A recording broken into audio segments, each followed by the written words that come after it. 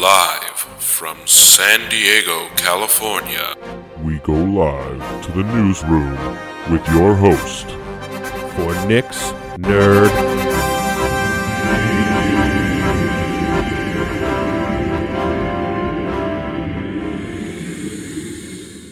What is up? What is up, Denny's? No. If you get the meme, you get the meme. Now, how are you guys doing? Today is Wednesday, May 24th. Yeah, May 24th. May is almost over. We're almost to June. That's a ridiculous thing to say. It is 2023. I don't know why I'm repeating myself. Anyway, how are you guys doing? You guys doing okay? You doing fun? You having fun? You doing good? How's everything going for y'all? Is it a good gaming time for y'all? You're playing Tears of the Kingdom? I am not. I'm still playing Jedi Survivor. I love it. I'm not gonna lie, it's a great game. I'm trying to do like everything in it as much as I can. I haven't even played Breath of the Wild. I'm gonna be honest with you guys. That's why I didn't get Tears of the Kingdom, and my gaming time is limited. I guess you could say right now, just with everything. But no, it's good time. So we got a lot of good stories for you guys today. Obviously, the PlayStation Showcase happened earlier today, where a lot of new games were announced. A lot we were expecting, a lot we weren't expecting. We got to see some gameplay from games we knew were coming, but it's the first time they've been shown off in quite a while. We got to see what I was not expecting was PlayStation announced some new peripherals, surprisingly. That's one of the major stories. Also, Netflix has finally announced what they're going to do for password sharers, and they're going to start charging people. We'll talk about that later. And then at the end of the show, I'll have my review of Fast X. I did see it this weekend, and it was great. But before we get into the show, as of course, just get some housekeeping out of the way, make sure to follow Nick's Nerd News on social media. You guys can follow us on Instagram, Twitter, Facebook. Follow me on TikTok at the Nick DeFalco, always posting previews of the show. Obviously, that comes to Instagram as well. Or if you guys want, you can follow me there. I post some other fun stuff too, or will plan to. Also, check out nicksnerdnews.com, where you guys can listen to the show right in your browser. Yeah, how fancy is that? But while you're there, why don't you subscribe to the show? And you can do so by clicking the links to our Spotify profile, our profile on Google Podcasts, on Apple Podcasts. We're on iHeartRadio. You know what? I don't know where we're not. We're even on Amazon Music. How about that? I'm sure you guys would love it. Make sure to give us a subscribe, a like, a poke, a prod, a thumbs up, a thumbs down, stars, negative stars, half stars. They're all there. It's all available for you at your convenience. So, let's not waste any more time, and let's get right into the news. So, video game news. What is going on in the gaming world? A lot. So, last Thursday, literally the day after we recorded, we finally got the reveal of Mortal Kombat 1. Yes, Mortal Kombat 1. So, while technically it is Mortal Kombat 12, it is following off the story, the timeline that was rebooted at the end of Mortal Kombat 11. Yes, spoilers, I know. But Mortal Kombat 11 ended with essentially a full reboot of the timeline, with Liu Kang becoming like a god. And he's there being a god in the trailer for Mortal Kombat 1, which, again, technically 12, but also 1, because it's a reboot and a sequel, if that makes any sense. So I'm very excited. It's out on September 15th. You can pre-order it now. There's several different versions. I think the full-on collector's edition, spelled with a K, of course, is sold out. That came with like a big Liu Kang statue. There are several other editions still available.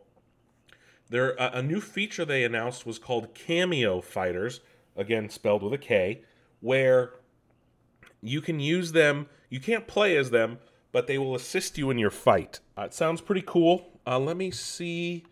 None of them were fully announced yet, I don't think.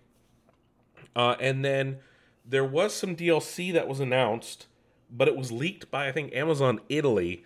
And a few of the fighters that were leaked, and this had already been hinted at already, but allegedly the list of fighters includes, and this is DLC, so this is not in the core game, Omni-Man from Invincible, Homelander from The Boys, and Peacemaker from DC, which has got to be the wildest combination of DLC fighters I've ever heard for a fighting game. Just like three muscle-bound white dudes who trend down fascism lane in a violently graphic video game, which makes sense given the nature of all three shows: Invincible, Peacemaker, and of course The Boys. So it makes sense that those three people would be in a fighting game such as Mortal Kombat. The gore, the graphic nature, them being ultra strong and stuff, it all makes sense. But Mortal Kombat 1 releasing on September 15th. And yes, don't worry, I will be reviewing it when it comes out. Xbox has announced that due to their recent commitment and partnership with Nvidia and their GeForce Now, the first game to be released from Xbox on the GeForce Now platform will be Gears 5, or Gears of War 5, however you want to put it, showing that no, these deals weren't just for show. They did sign these 10-year cloud gaming deals, and they are going to bear fruit. Moving on, Lords of the Fallen has been announced to be releasing on October 13th. A lot of games coming out in October, so if you're looking for that Souls-like game, that's when that comes out. Niantic has announced that Shadow Raids will be coming to Pokemon Go. No surprise there. That was the eventual conclusion after they add all the Pokemon. So now you can catch Shadow Pokemon at the raids. And then sticking with Pokemon, the Pokemon Company and Game Freak announced that Pokemon Home will finally be releasing for Scarlet and Violet. They originally announced that it was supposed to come out today.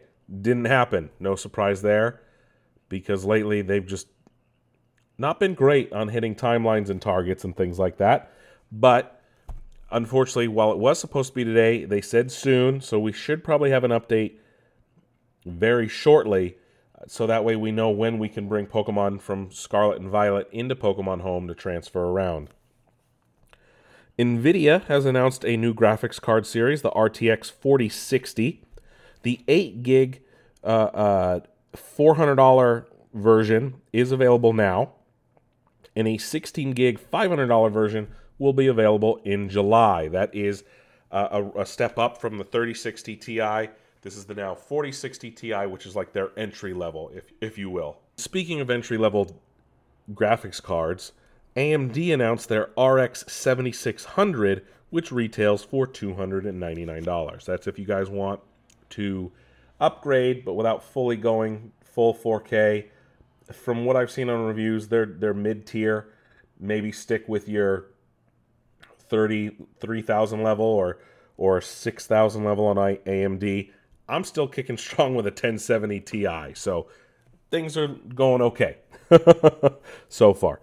Anyway, the Dead by Daylight universe is expanding. Looks like new games and things are on the horizon. Dead by Daylight's universe, like I said, is getting bigger. Behavior Interactive, they've announced new spin-off games, including a story-paced game from Supermassive, who works on Until Dawn, multiplayer PvE game from Midwinter Entertainment. So this is during their 7th anniversary stream. I can't believe that game's been going that long. Nick Cage is joining the game as well, which is nuts, if you ask me. The fact that Nick Cage is going to be in a game. But yes, that's if you are playing Dead by Daylight, your chances of playing in that world are now going to grow. Eon, who makes adapters for old consoles to play on modern TVs, has announced the XBHD, which is an HDMI adapter for the original Xbox. Hold on, let me get the price for you guys. So they've made adapters for the N64 and the GameCube. Essentially, this is going to be a plug and play. It will have 2 HD video HDMI port outputs, 3 LAN ports, so if you want to have like a LAN party, and a mini Toslink audio jack for audio, optical audio included. And you can put out to 2 monitors, essentially. It will cost $189, and it will be available next month, June 20th. $200. Holy shit, that's expensive for that thing. For essentially what's just a pass-through box. Anyway, it looks like a little mini Xbox, pretty cool looking. But yeah, like I said, it will be available June 20th. I don't know when. I guess you can buy it direct. Oh, you can buy it on Amazon. Their GameCube one is $160. Holy Jesus. That's nuts. Eon is the brand. Oh, they sell other cables and stuff. That's cool. That's if you want that little adapter, but that's coming next month. Lego has announced a new gaming focused set, and this is going to be a set based on Pac-Man. So they've done Mario, they've done Horizon, they've done, Overwatch, they've done a whole lot. We all know this, but now they have a new Mario set. It is a Lego, it is one of their adult sets, so if you see a Lego black box, it means it's more geared for adults. This set will release June 1st for VIPs and later in the month for everyone else. It will have 2,650 pieces, retail for $269.99. Kind of cheap for a set with that many pieces as of late with Lego. And it's almost like a little mini arcade machine. It even comes with the ghosts, with Pac-Man. You can move it so it looks like Pac-Man's moving around the grid. It's pretty cool if you ask me. And it also has like a person playing an actual arcade cabinet like hidden in it. So like you build this as well. It's pretty cool looking if you ask me. Lego's been stepping it up with some of the things like this. So that will be available later. And an official announcement, quote, the Lego Group and Bandai Namco partnered to release the Lego Icons Pac-Man arcade set. Time to munch some brick ghosts with the new Lego Icons Pac-Man arcade set. New Lego Icons Pac-Man arcade set is detailed recreation of the classic 80s arcade game. New Lego set is announced on the same day the original game was revealed in 1980 and includes large colorful brick versions of Pac-Man, Blinky, and Clyde. Collaboration between Bandai Namco and the Lego Group revealed that Pac-Man's famous yellow color was inspired by the Lego Group's signature color. The Lego Group and Bandai Namco are celebrating the 43rd anniversary of Pac-Man with the reveal of the new vintage Lego Icons Pac-Man arcade set, one of the most famous and nostalgic arcade games of all time. Originally released on May 22nd, 1980 by Bandai Namco Entertainment, Inc., previously Namco in Japan, the Pac-Man video game, unquote. So yes, that is available later next month if you are not a Lego VIP. And like I said, will retail for around $270. 343 Industries has finally announced the return of Infection Mode to Halo, as it will finally hit Halo Infinite on June 20th. It's been absent from the game for almost 3 years, when it should have been a launch mode. Halo Infinite was missing a lot of modes at launch. A lot of people were frustrated. The one people have been clamoring and asking for the most is Infection, and they're finally getting it. Nintendo is being sued over loot boxes. Nintendo is famous for putting some of their largest IPs on mobile games. Some of them are somewhat gotcha and tend to, want more money out of you for microtransactions. Well, in regards to Mario Kart Tour, the Spotlight Pipes loot boxes, which were in the game until September of last year, they're now being sued over. Via Axios, a plaintiff who's a young gamer spent almost $200 on microtransactions using their father's credit card. The lawsuit alleges, quote, capitalized on and encouraged addictive behaviors akin to gambling, unquote, which, of course, loot boxes have been under that scrutiny for quite a while all over the world, not just here in the U.S.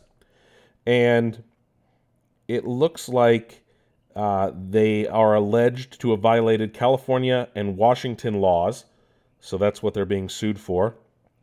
And we'll see if it ever comes to fruition, if something actually happens from this lawsuit. I doubt it, but still possible. A new League of Legends spin-off I think it got released. Convergence, a League of Legends story, which is a 2D action platformer, I think is available now. We've learned that Destiny 2 will be getting PlayStation-themed content. Obviously, their ownership, Bungie's ownership, PlayStation worked on this deal, so it's PlayStation X Bungie, and you'll be able to get different outfits. God of War themed Titan armor, which Titan is like the heavy class, so you can look like Kratos. Ghost of Tsushima and Horizon Zero Dawn, so it looks like an Aloy themed one. And then you can actually get Last of Us themed content for your Ghost and your ships. So that's all available now on PlayStation versions of Destiny 2.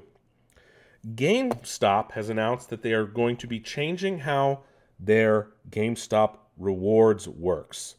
So, starting next month, GameStop rewards will fully transition to GameStop Pro, which will then also go up in price to $24.99 a year from its current $15 or $14.99 a year. You can, if you renew now, you can lock that in. I think I'm renewed for like 2 years. But if you grab a year's worth, it will automatically change to GameStop Pro on June 27th. If you do it after, obviously you'll be charged the $24.99. So what this new program does is you will get a $10 credit for signing up. That will happen. You can get it to spend as soon as it arrives in it via email. And here are the new benefits. Like I said, a $10 welcome reward, a one-time credit for joining, plus a $5 credit when you renew your membership. You'll also get a $5 monthly reward to be able to spend on anything in the store, and that's every month. 10% extra trade credit, access to exclusive sales like the 4 Pro weeks per year, 5% off all pre-owned products, collectibles, clearance items, GameStop products, and protection plans, 2% back in rewards, and Game Informer digital subscription.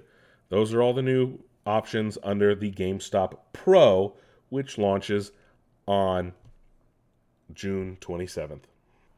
So, we've learned some new things about sales regarding PlayStation 5, PSVR, PS Online, or PS Plus, or whatever you want to call it. And we've learned some new numbers. They've put out some new numbers. In a business presentation, Sony has let the world know that about 30% of PS Plus subscribers have currently subbed to their new, more expensive tiers, which are, what are they calling it? PS Plus Extra.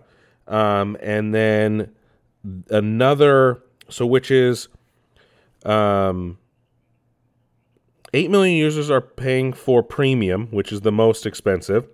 6.1 million are paying for Extra, which is the second most, which is 17 and 13% of total subscribers. So that's about 30% of the of total subscribers for the new PS Plus tiers in its first 6 months, apparently they said, or 10 months. So I still don't understand fully. So PS Plus Essential costs $60 a year, which is what 70% of subscribers sub to. Extra is $99 a year and adds PlayStation Plus games catalog. And then there's the Premium, which is $120 a year, and that comes with the classic games catalog, which is like PS1 games, things like that. So that's how that structure is. So essentially more people are paying for the Premium than the middle, but most people are paying for the regular one that didn't change. That's interesting that more people are paying for the more expensive one.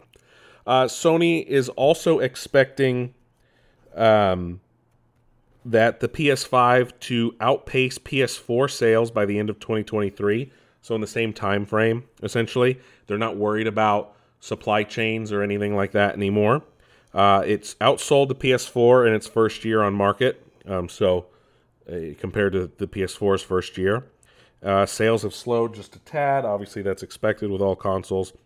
And they expect by February 2024 it will outpace the whatever the PS4 was doing at the same time, about 3.5 years in. We've also learned that the PSVR 2 is doing better than its original. But again, the PSVR didn't sell well to begin with. Obviously, the PSVR 2 is doing better. There's more games, better support. What this means in the long term, though, we still don't know, right? VR is still a very nebulous thing. I would like to see the PSVR 2 succeed. It is quite expensive. But, again, you have to be connected to a PS5, so it doesn't necessarily offer the same capabilities as like a Oculus Quest or things like that. And of course, during the state of play, they announced some new VR stuff. But it looks like the PSVR 2 outperformed in its first 6 weeks the original PSVR, which means it sold just below 600,000 units. So they haven't given official numbers, but the PSVR 2 sold about 500,000 units in its first 6 weeks. We've also learned that Resident Evil 4 will be getting a VR. Resident Evil 4 Remake is getting a VR mode. Beat Saber is coming to the PSVR 2. Ghostbusters, Crossfire, Behemoth, some other things. But it is doing better than the original. But again, it is expensive. It is. But it does have better support, and it looks to be a better offering than some other VR headsets on the market. Obviously, that will change as the year goes on, as more and more VR headsets come out. This has been going around a lot today. The Embracer Group, which is a big video game company that owns a lot, they're a big publisher, they own a lot of developers. Well, their stock price plummeted. It looks like they had a $2 billion deal fall through. CEO of Embracer Group, Lars Wingefors, was presenting during an earnings presentation, and even though they recently purchased, why can't I think of their name? Eidos, right? Who make Deus Ex and Tomb Raider and things like that. They just released Dead Island 2, which did better than a lot of people expected. They own the rights to the Lord of the Rings, but they lost out a $2 billion game development deal at the very last minute, and it happened last night of all things. It said, quote, "Up until late last night, we had an amazing cash flow because of that transaction." Unquote. And they had a really strong commitment, quote unquote, but it looks like it fell through. I don't know how that happens. That's wild to me. But he was asked a lot of questions. He still wouldn't name names. There's issues now potentially regarding the KOTOR remake. I'm reading Jeff Grubb, who's a known industry insider, doesn't think that game's ever coming out. Like I said, they bought up quite a few companies. They bought Saber Interactive, Gearbox, Crystal Dynamics, Eidos. They've had issues with games coming out and being good, games coming out and being bad. They own a ton of IP, but it looks like they've been working on the deal since last fall. But again, it fell through at the end. It was going to be $2 billion. I'm wondering, a lot of people are speculating if it was Sony or Microsoft. So it's a wondering if it was NetEase, Tencent. Nobody knows, right? Could have been anyone. It's very, very strange as to how this happened and who it was. I'm wondering if it will ever come out. Embracer Group, of course, is from Sweden. Their stock plummeted 45% today. That is crazy. I'm wondering what's going to happen. They were supposed to make a new Metro game. They own 4A Games, but obviously that's in the middle of Ukraine, and no game development's really going on there right now. So Embracer Group, which was once the largest, may be crumbling under its own weight. Speaking of crumbling under weight, Sega has announced Relic Entertainment has laid off over 100 employees. Relic is known for working on some of its RTS games. They worked with Microsoft on the last Age of Empires. They work on the Total War series for Sega, things like that. Even though they just announced a new game, Total War Pharaoh, but they've laid off about 120 people. So that is unfortunate. Hopefully they'll land new jobs at other developers. Before we get to the PlayStation Showcase, Microsoft did officially appeal to the CMA today in regards to the Activision deal they are looking to secure in the country. So the UK is one of the few countries that has so far blocked the deal outright. China just approved it. It's been approved everywhere else. The U.S. hasn't given a final ruling. But as I said, Microsoft has issued its official appeal of the UK CMA's decision to block the $69 billion deal. So via Bloomberg, through a formal filing, they have issued their appeal. We don't have the official wording of it yet, but it is in regards to the issues the CMA has in regards to cloud gaming.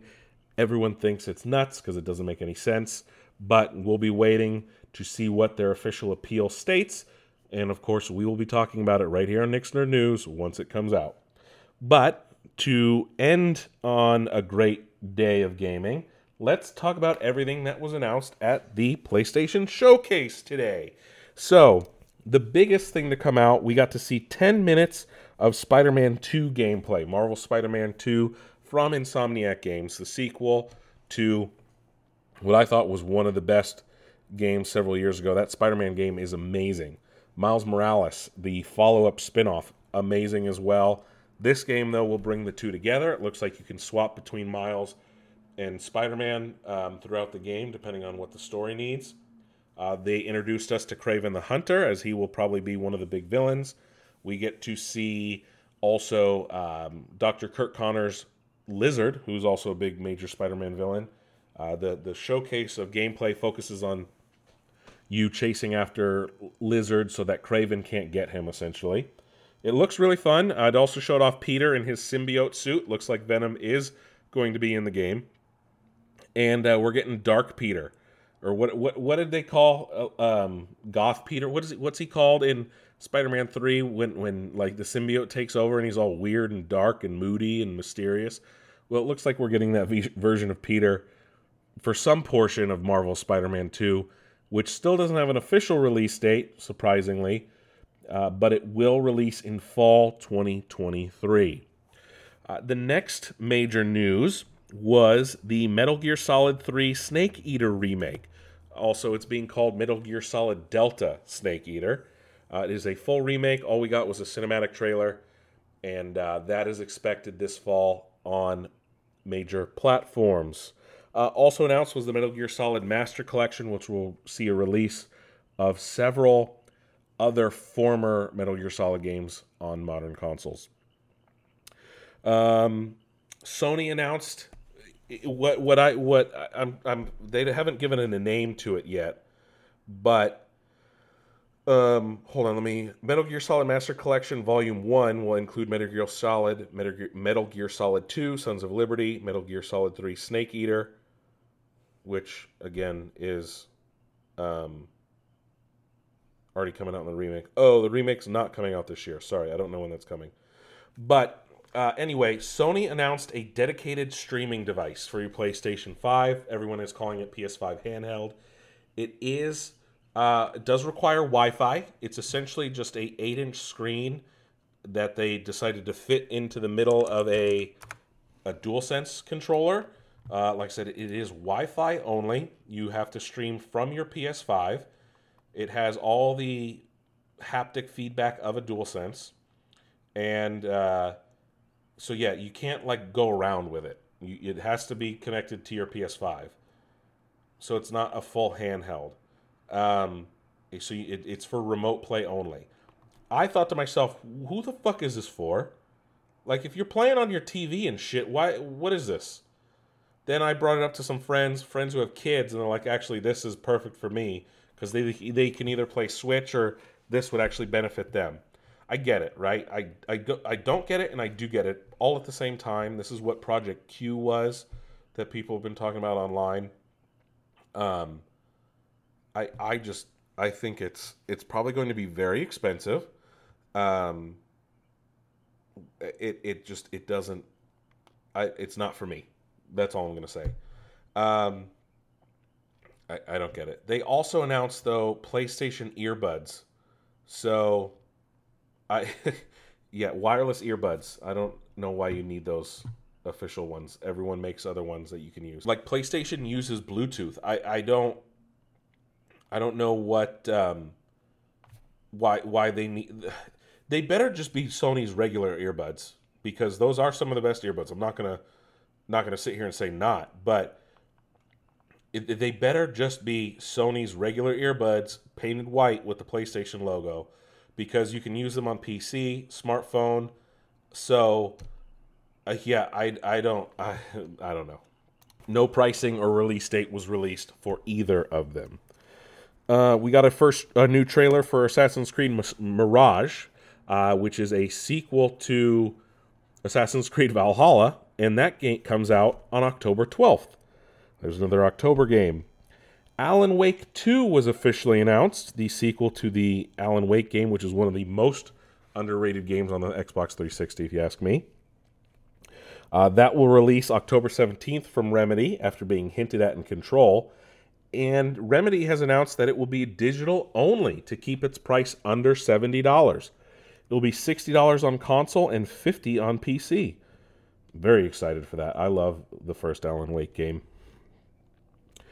Dragon's Dogma 2 was announced, which is the first... Alan Wake comes out on October 17th. So, again, another October game. Dragon's Dogma 2 was officially announced. It is the first new Dragon's Dogma game in over a decade, from what I've heard. I don't really know about the first game. It looks like it's a medieval game, and it will be made in the Resident Evil engine from Capcom. Bungie took to the stage to announce some new things. They are making a new Marathon game, and if you're wondering, what do you mean Marathon? So Marathon is a franchise that Bungie made way before they ever made Halo. This is before Oni. There's a lot of things that are taken from Marathon that were adapted into Halo, of course, knowing Bungie. This game will be a first-person shooter, but it will be PvP only.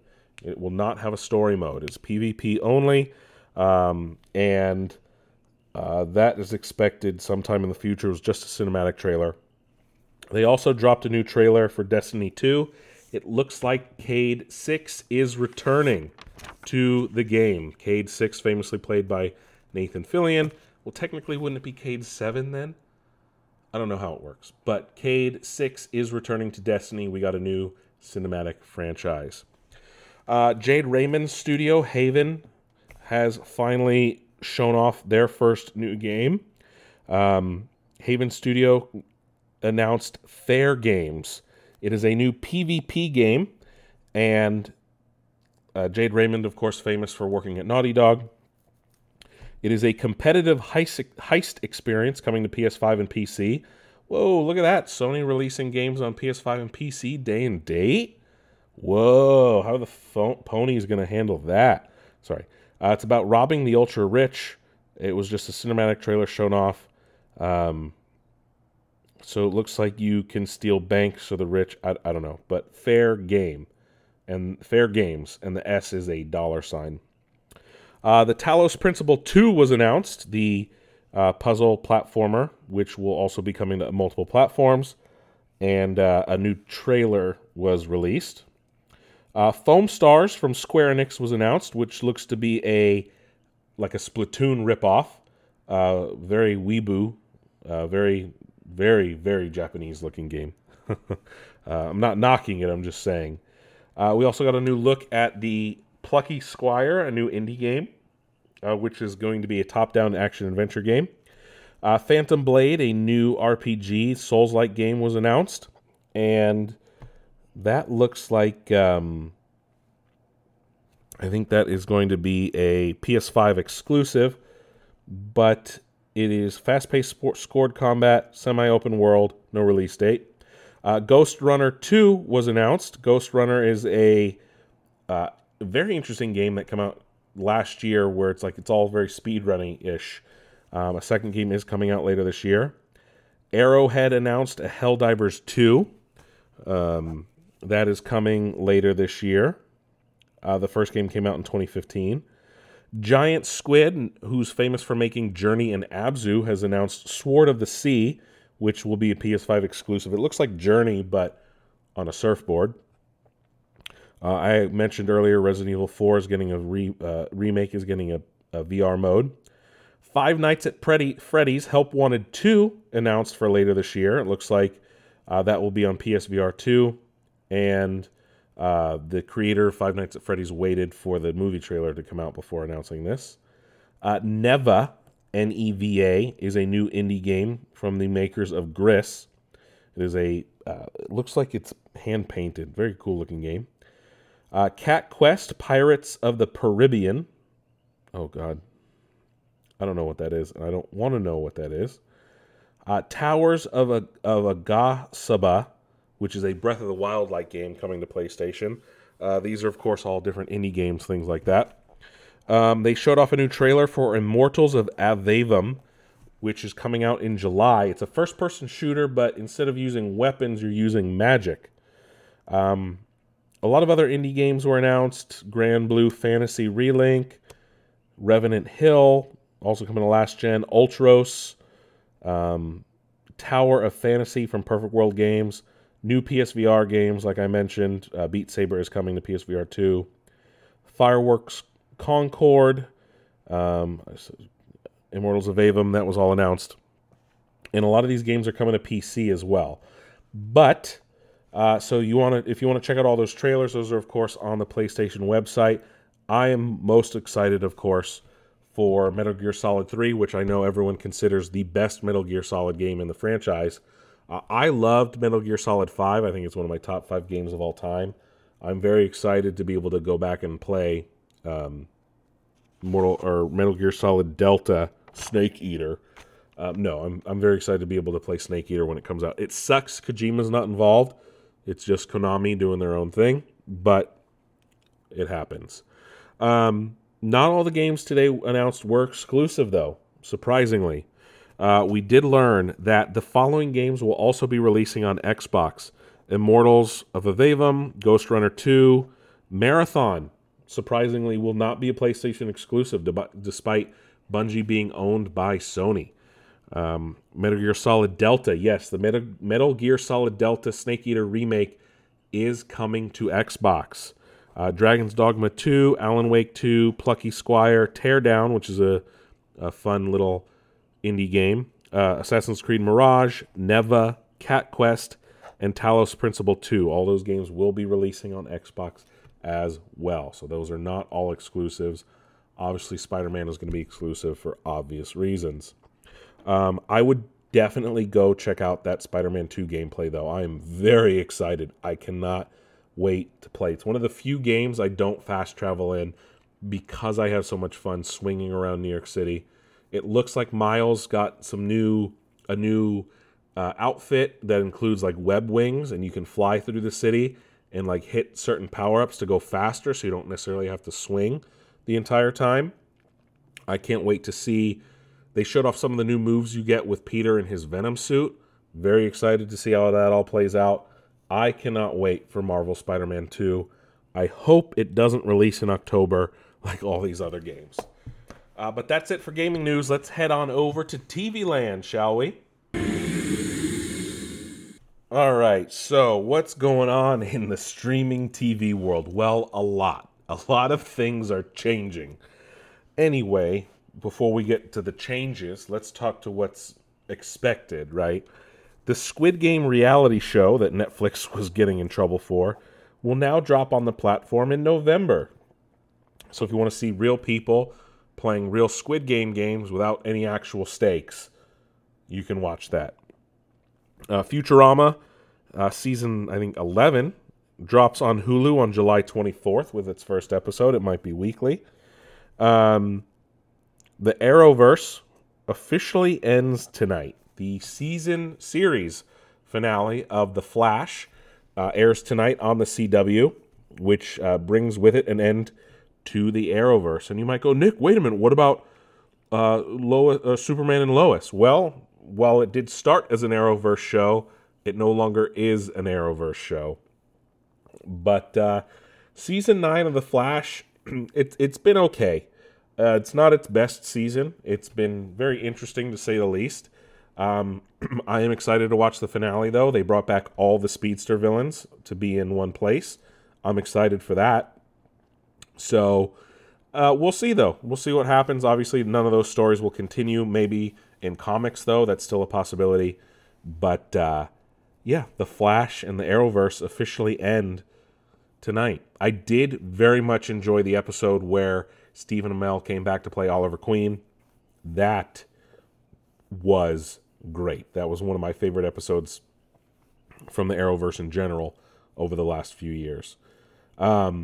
With that, though, the CW is changing a lot. So the Winchesters, Kung Fu, and Walker Independence have all been canceled. Oh, I didn't know. Those were all... Walker Independence was like a sequel or a prequel to Walker, Texas Ranger. A lot of things. They were acquired by Nexstar last year. They're no longer owned between CBS and Warner Brothers. But they've bought a lot of new shows that I was looking at their new upfronts. All these shows are different, very different from what we expect from the CW in the past. Shows that have been canceled in the last year: Legends of Tomorrow, Charmed, the Charmed remake, Batwoman, Roswell, New Mexico. Those were all done immediately. And the only two shows that will be moving forward are going to be Walker and All American. We don't know yet what will happen with Superman and Lois, All American Homecoming, or Gotham Knights. Gotham Knights, though, I heard that show is terrible. I wonder what will happen. What will happen next? So it's been very, very different with what's going to happen with the CW moving forward. And like I said, they're pretty much done with superhero shows, though. The head of the network said, quote, had their time, unquote, during their network upfront. So an upfront is when a studio goes to present what shows they have coming in the fall. Every studio does it. And entertainment president of the CW outlined their future. He said, quote, they were hallmarks of the CW for a long time. As we look forward and try to make this network bigger and profitable, frankly, as much as we all love those shows and they had their time, they're not working on linear, unquote. That's a big, big, big issue. They actually have decided to not move forward with their Powerpuff Girls live-action remake as well. So a lot of stuff going on over there with the CW. Expect a new network over at the CW. Not surprised. Disney apparently is sitting on a completely finished Alien vs. Predator animated series, but doesn't want to release it. It is 10 episodes long, and for some reason they don't want to put it out. On the Perfect Organism podcast, which is had an episode focused on Alien Day based on the movie, Joshua Izzo, who was a licensing director at 20th Century Fox, said, quote, there is, sitting at Disney now, at 20th Studios, 10 episodes of a fully completed Alien vs. Predator anime series that I produced. It's done. It's in the can. It's mixed. It's finished. It was produced and story cracked by Eric Calderon and Dave Baker, two unbelievably crazy, talented guys, unquote. So, what I want to know, it's an Alien vs. Predator show. Why haven't they put it out? That would probably make gangbusters. Put it on FX or Hulu, one of the two. Wow. So I guess Izzo said, quote, I said, hey, listen, I want to pitch this idea of a direct-to-DVD Alien and or Alien Predator and or Predator animation that we, the consumer products division, can sell against. Let us be the masters of our own destiny rather than waiting for theatrical whenever a movie decides to come out, unquote. This was all done during the Alien Covenant days. And the Alien Covenant was in production, and the Predator hasn't even been announced. He brought this to Jeffrey Godsick, head of consumer products. So, wow, the fact that they got it out. Izzo said the director worked on Halo Legends and Harlock Space Pirate, but this is crazy. If it's done and everything like that, it was worked on Aramaki, who has done some other things. I don't understand why they don't release it. That would do well to curry favor as the new owners of the Alien and Predator franchises. But obviously, they want to take it in a different direction. Speaking of Hulu and things like that, Disney and them have announced several shows will be leaving the platforms, including Willow, of all things, which kind of goes back into the idea that Willow was not getting a second season. I don't think it did as well as they were hoping. Several other shows will be leaving Disney Plus. Obviously, nothing from any of their major franchises, but just be aware some of your favorites might not be there when you go back. Netflix has hired Arnold Schwarzenegger to be their chief action officer, whatever that means. So this is very strange. I don't know if this is a real thing or if it's a promotional video, because obviously he has his new show, Fubar, coming. There's a new documentary about him there. And it says, quote, "No one loves action as much as I do. That's why I've accepted the big new job as Netflix's chief action officer," unquote. That's Arnold in a video on YouTube. So he talks about all different action stuff that Netflix makes, but then they talked about Fubar. I'm not entirely sure what is this? Yeah, chief action officer. That's the dumbest thing I've ever seen. Skull Island trailer was released. So Netflix has a anime based on Kong Skull Island coming out. They released a new trailer. The whole series drops in July. Features Kong on Skull Island at some point before Godzilla vs. Kong and some point after Kong Skull Island, somewhere in those 40 years in between the two movies. In the movie timeline, sorry, not in real life. It's giving me very like Godzilla in the early 2000s cartoon vibe, which was a great show, even though it came off one of the worst Godzilla movies. It focused on Zilla, obviously, and the one that took place in New York. This show looks amazing, though. Kong looks great. The monsters in it look great. It is canon to the MonsterVerse. So if you're a big fan of Kong Skull Island or the current Godzilla movies, you'll probably be a big fan of this. Obviously leading into the release of Godzilla and Kong next year. YouTube is going to be adding unskippable ads on its TV app. And I don't mean YouTube TV. I mean if you're watching the regular YouTube on your TV, which I do a lot of. So if you like pause the video, they're adding ads.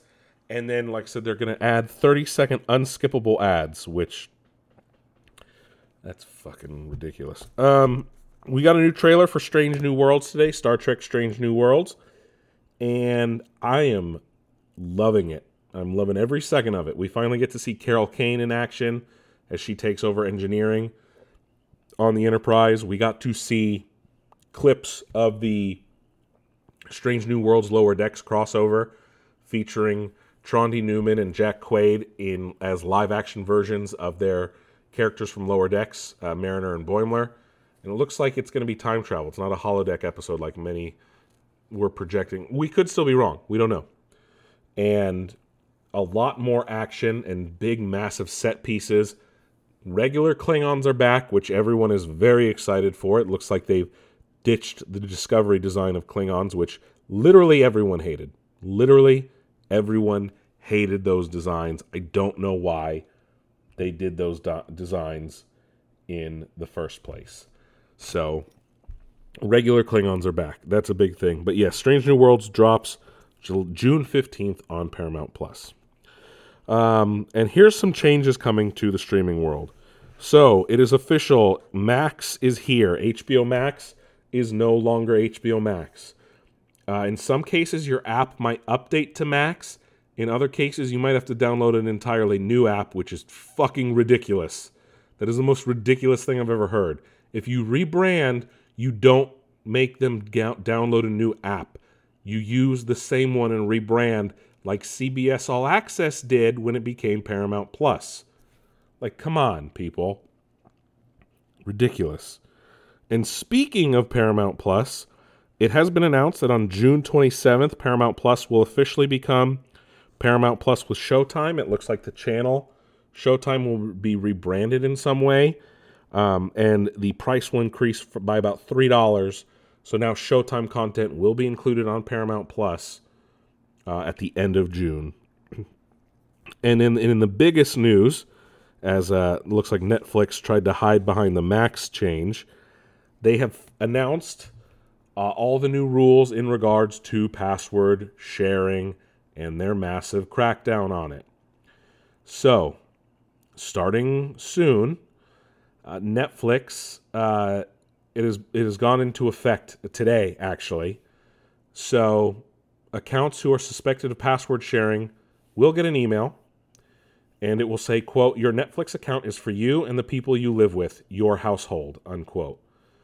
So, you can add additional users for $7.99 monthly per additional user. And that includes if you're paying for the very expensive $20 a month plan. This will not be available to you if you have like the most basic plan, but everyone else has to pay another $8 a month, effectively making, if you have Netflix, effectively making it $30 a month if you have like the 4K version. If you have that version, you should not have to pay for an additional user. So I don't understand what's going on. Look, I'm a little happy because it looks like I am not affected as of right now. I do use Netflix with my parents. We're in different households, but maybe because we've been using it the whole time. I don't know. But it's I'm happy I didn't get that email. Then again, I could get it in like a day or two. I don't know. So it'll be interesting to see what ultimately happens. I don't think I'm really going to go for that at all. So we'll see what happens.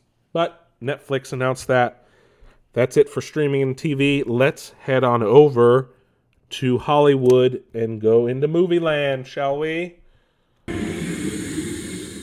All right, what's going on in Hollywood? Well, did you guys know that there is a Creed 3 exclusive anime that is only being shown in Japan? Yeah, a lot of people are upset because that should be coming out here in the US and it's not. So if you go see Creed 3 in Japan, you get to see this anime. How cool is that? The Writers Guild of America strike is underway. I don't know what I'm saying.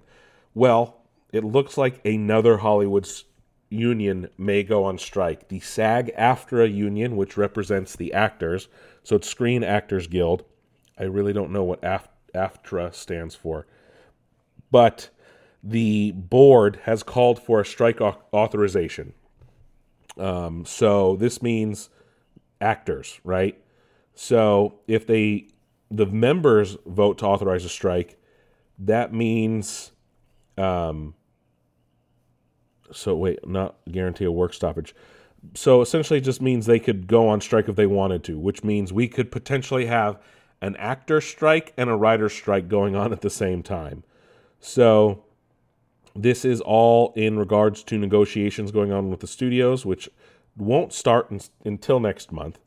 But they released, it said, quote, "In anticipation of the union's forthcoming TV theatrical contract negotiations with the Alliance of Motion Picture and Television Producers, which begin June 7th, the SAG-AFTRA National Board agreed unanimously to recommend that its members vote to authorize a strike. An affirmative vote does not mean a strike would necessarily happen, but it would allow the National Board to call one if deemed necessary during the negotiations process. The action comes following a unanimous agreement by the TV Theatrical Negotiating Committee that the strike authorization would give the union maximum bargaining leverage as it enters this round of negotiations with the AMPTP. SAG-AFTRA represents more than 160,000 entertainment and media professionals," unquote. So, the last time SAG-AFTRA went on strike was the 1980s with a 95-day walkout. So it essentially was used to fight for payments in regards to TV and VHS cassettes. No strike action since SAG and AFTRA merged in 2012, so it would be the first time the new union would have a strike. So it looks like it'll be interesting. So Fran Drescher, yes, that Fran Drescher, is current president of the SAG-AFTRA, said, quote, "For the first time in a very long time, our member leadership stands in solidarity at the negotiating committee and the national board levels on moving forward with a strike authorization.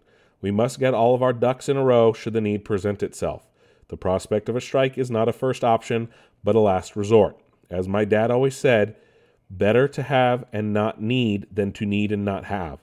Therefore, I employ eligible members to follow the leads of both the negotiating committee and the national board with an unprecedented show of solidarity and make a three-charm with an emphatic yes for a strike authorization vote," unquote.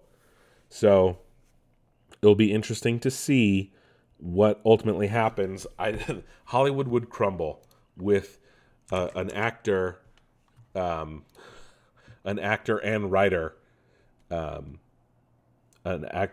strike. So SAG-AFTRA is the Screen Actors Guild and the American Federation of Television and Radio Artists. Interesting.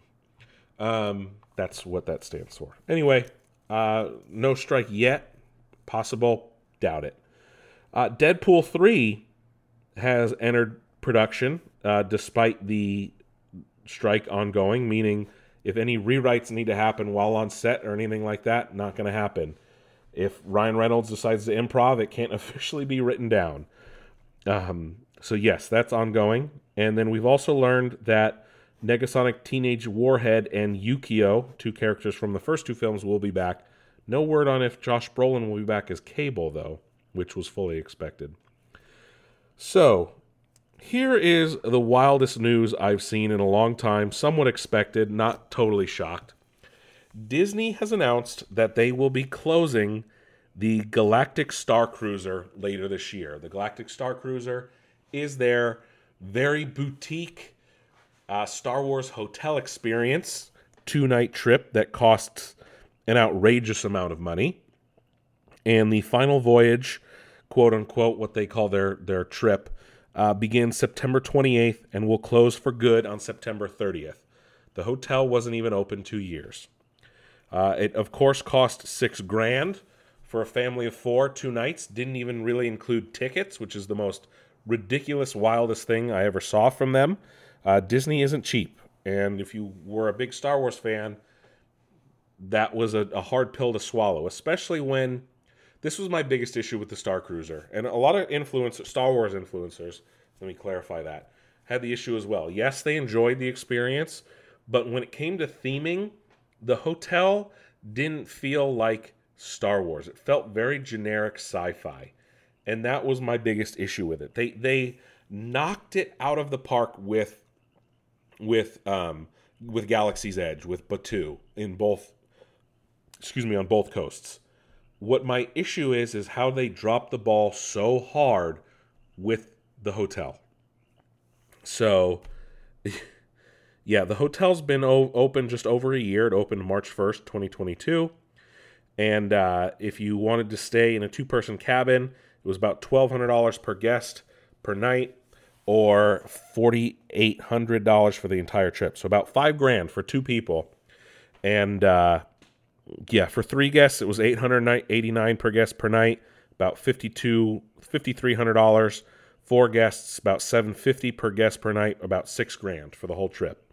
It was a 2-night stay. You couldn't really leave the hotel because it was supposed to be like you were on a starship going through the galaxy. No windows, really, because like I said, it was immersive. You didn't get to leave. You got there was lightsaber training, special food, but there was fully immersive cast, full-on armor, like First Order, the Resistance. There was a lounge singer who just released an album. Chewbacca would show up. You can take a shuttle down to Star Wars Galaxy's Edge, where you could ride some of the rides, build things like that.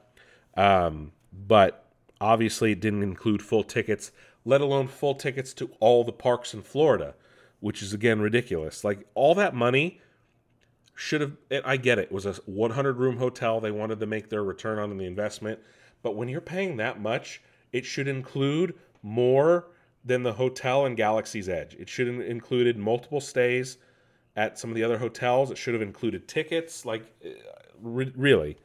So this is official. This is an official statement from Disney. Quote: Star Wars Galactic Star Cruiser is one of our most creative projects ever and has been praised by our guests and recognized for setting a new bar for innovation and immersive entertainment.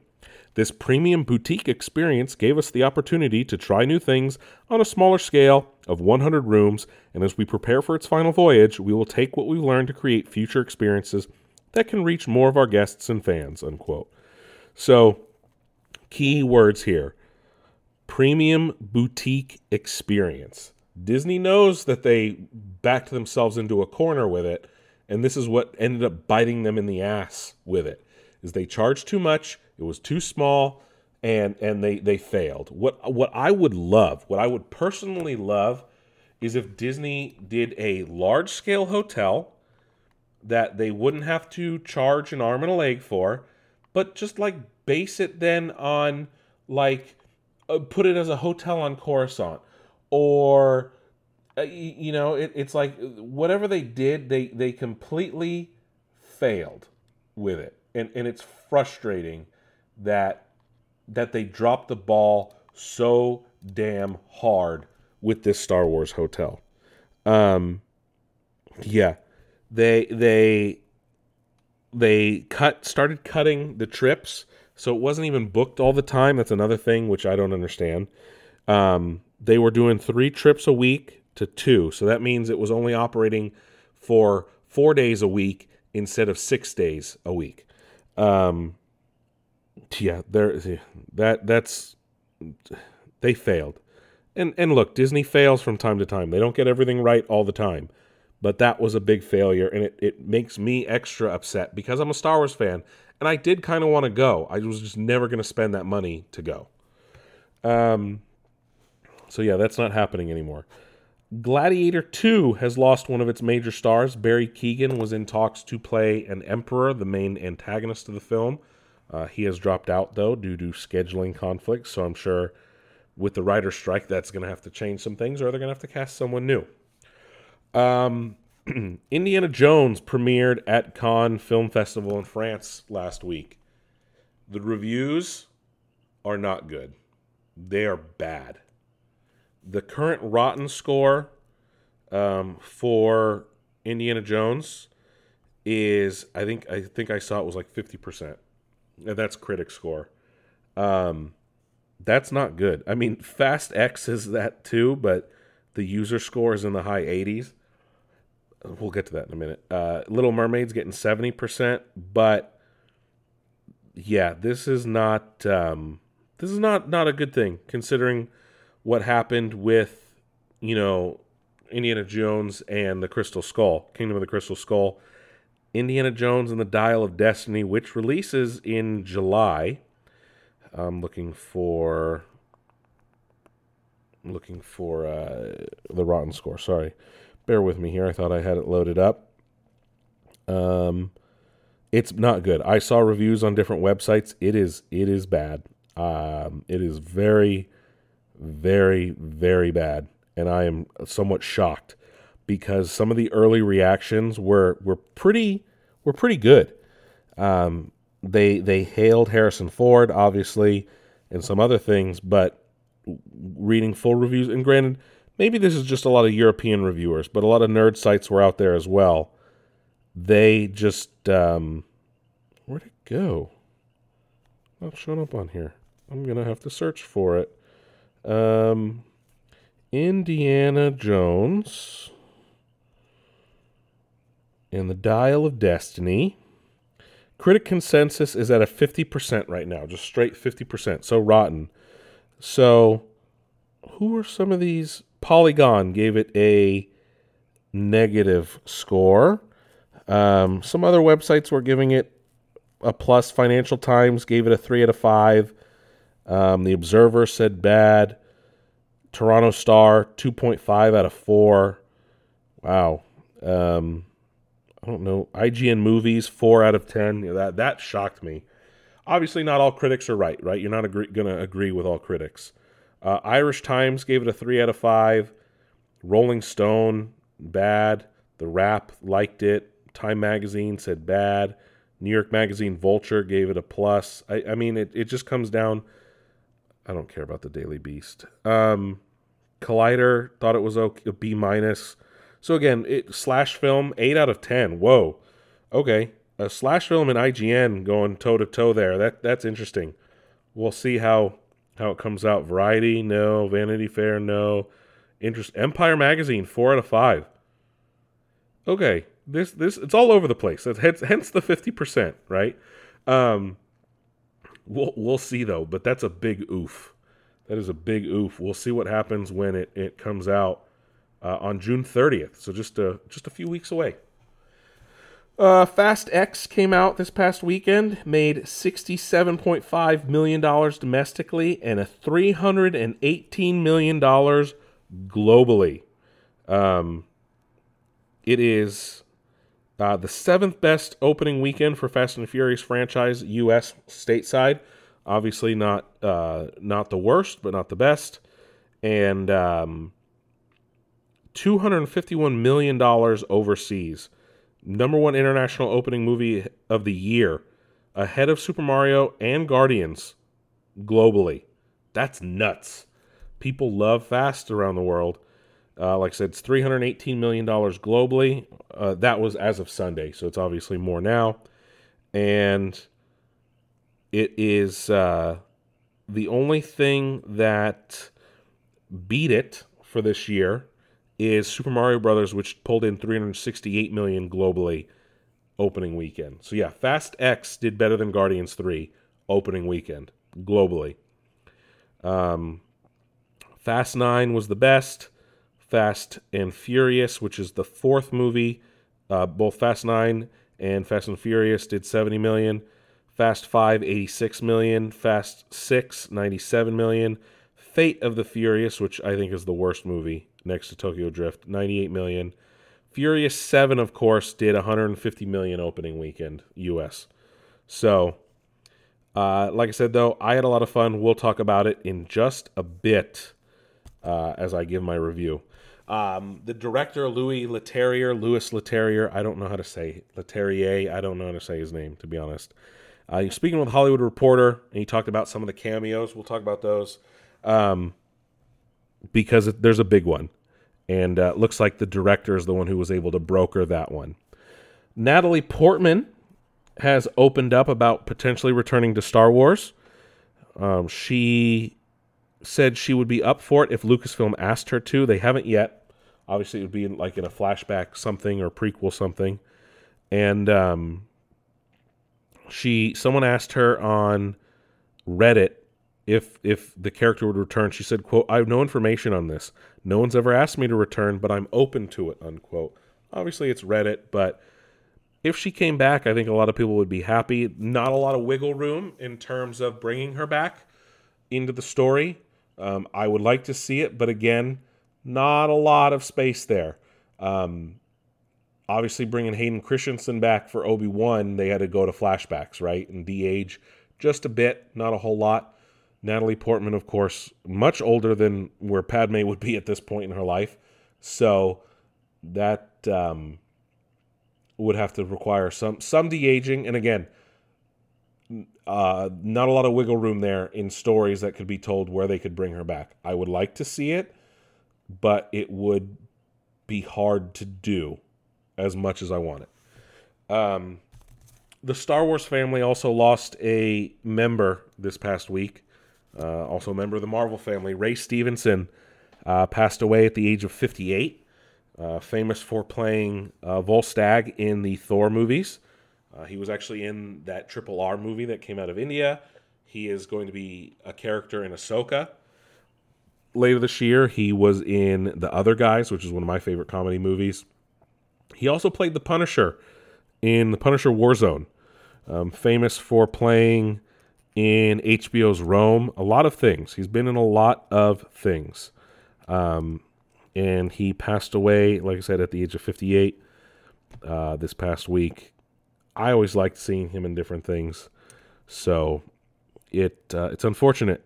Dave Filoni put out a message because he worked with him on both Ahsoka and on Star Wars Clone Wars and Rebels.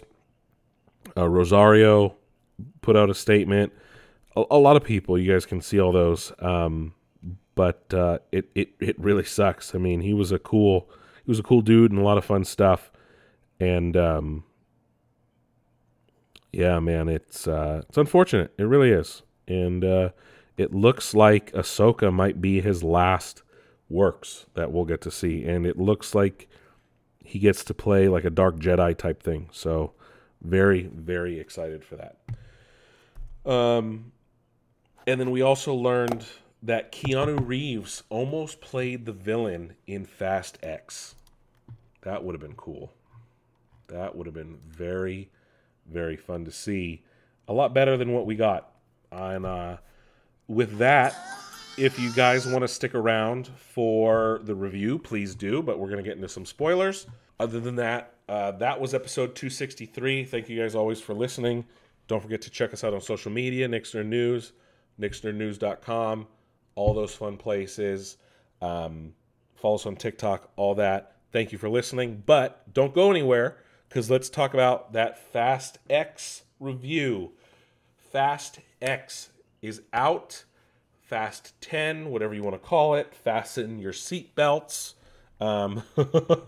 This is a bumpy ride. Live my life a quarter mile at a time. Yeah, Dom? No, the Fast X is a ridiculous and outrageous movie in every possible way, but that's a good thing. It is definitely the best Fast movie in several years.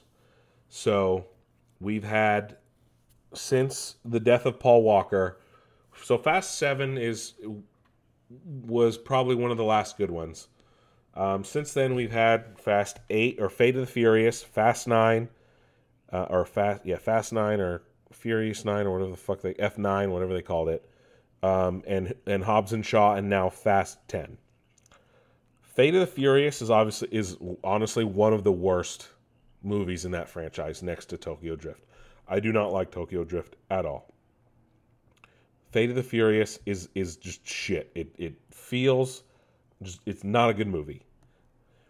Fast 9 was fun. It was pretty good.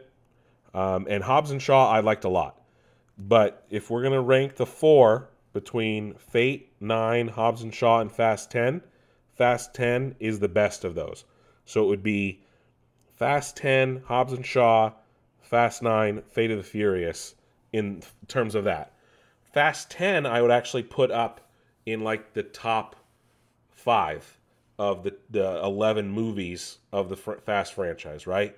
Obviously the first one, or Fast 5 is my favorite. The first one, Too Fast, Too Furious, Fast 10, and then Hobbs and Shaw, top 5. And then everything else, right?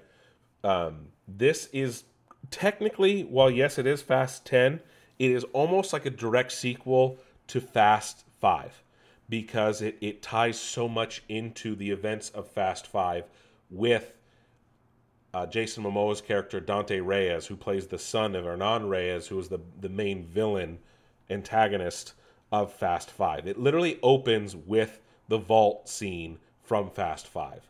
And Jason Momoa plays the most unhinged, over-the-top character in an amazing way. It's almost as if they just let him do whatever he wanted and filmed it and just told him to make sure he treats everyone in character.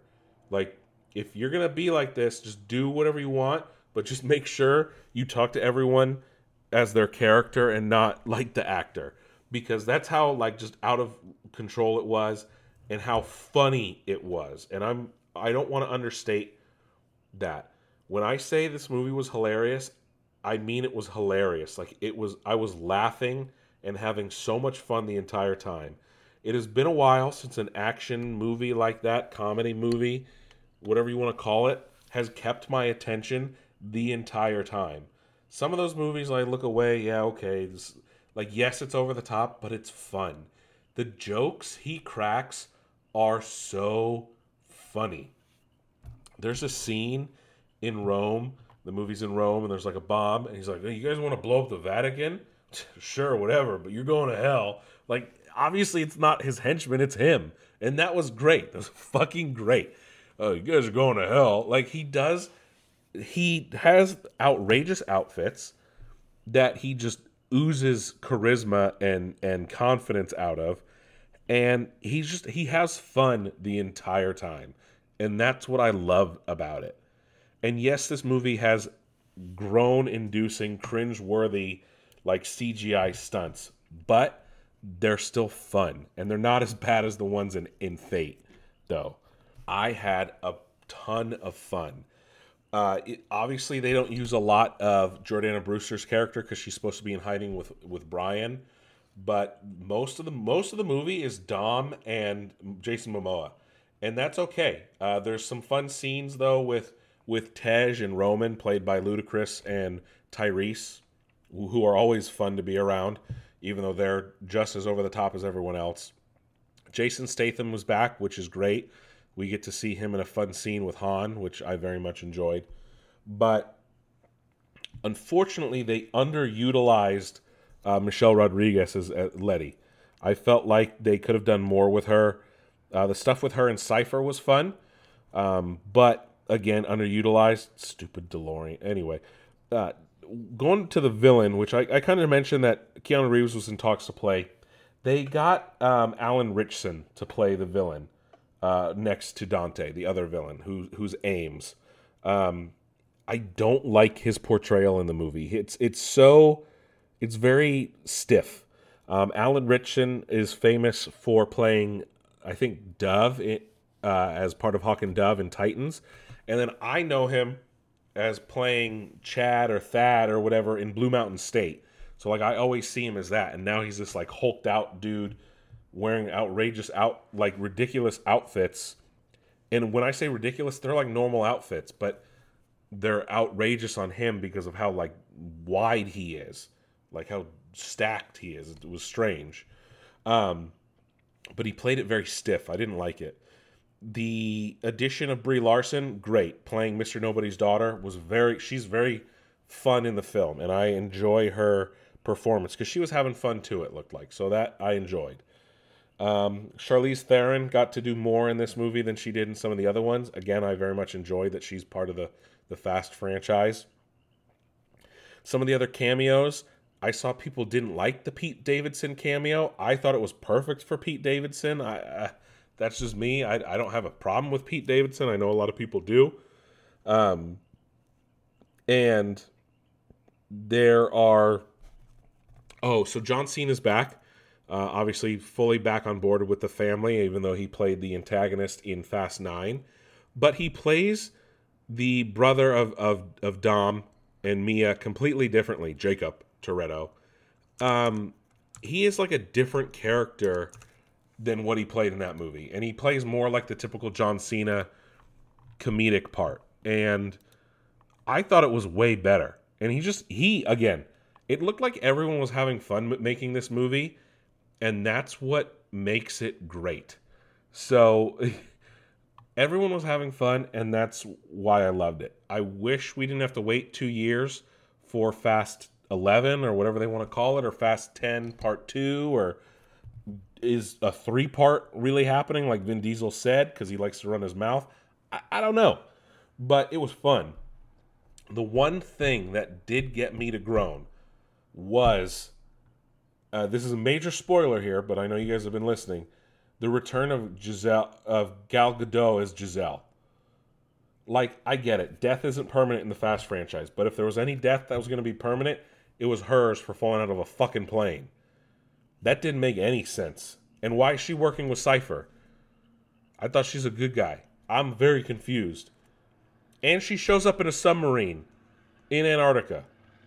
Things are not adding up here. Like, some of the rest of the movie, yeah, fine. It ends on a cliffhanger, whatever. I get it.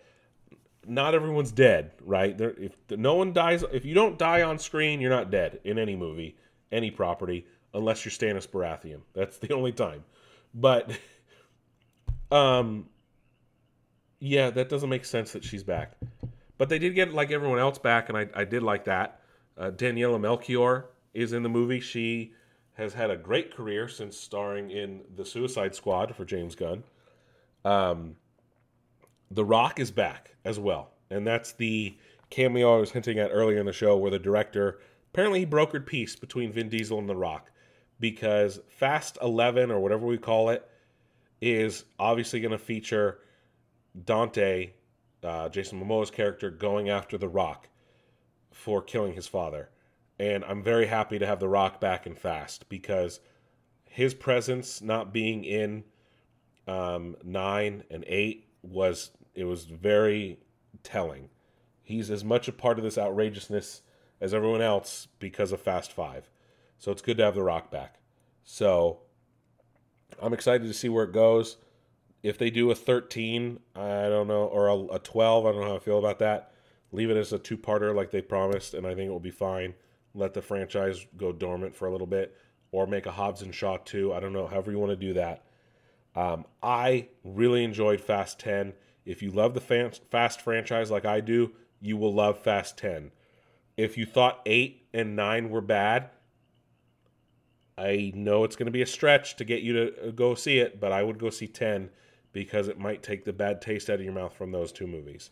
So it's fun. I would definitely go see it. If you want a true classic popcorn movie, it is Fast 10. That is the definition of a popcorn action movie for a summer tentpole. Fast 10. Definitely go see it. You guys will enjoy it. I had fun. I can't wait. I can't wait for the next one. It sucks that we have to wait so long, but Fast 10 was great. I would give it a solid 4 out of 5. No. What did I put on Letterboxd? Hold on, give me a second. I think I did 3.5 or 4 out of 5. Where's my rating? No, 4 out of 5. Yeah, 4 out of 5. 100%. Loved it. Loved it. Go see Fast 10. Thank you guys for listening to Nick's Nerd News this week. This was 263. And I don't think anything major is coming out this weekend for review-wise, but news always drops. So be on the lookout for what's coming next week. And I will catch you guys on the flip side. Have a good one.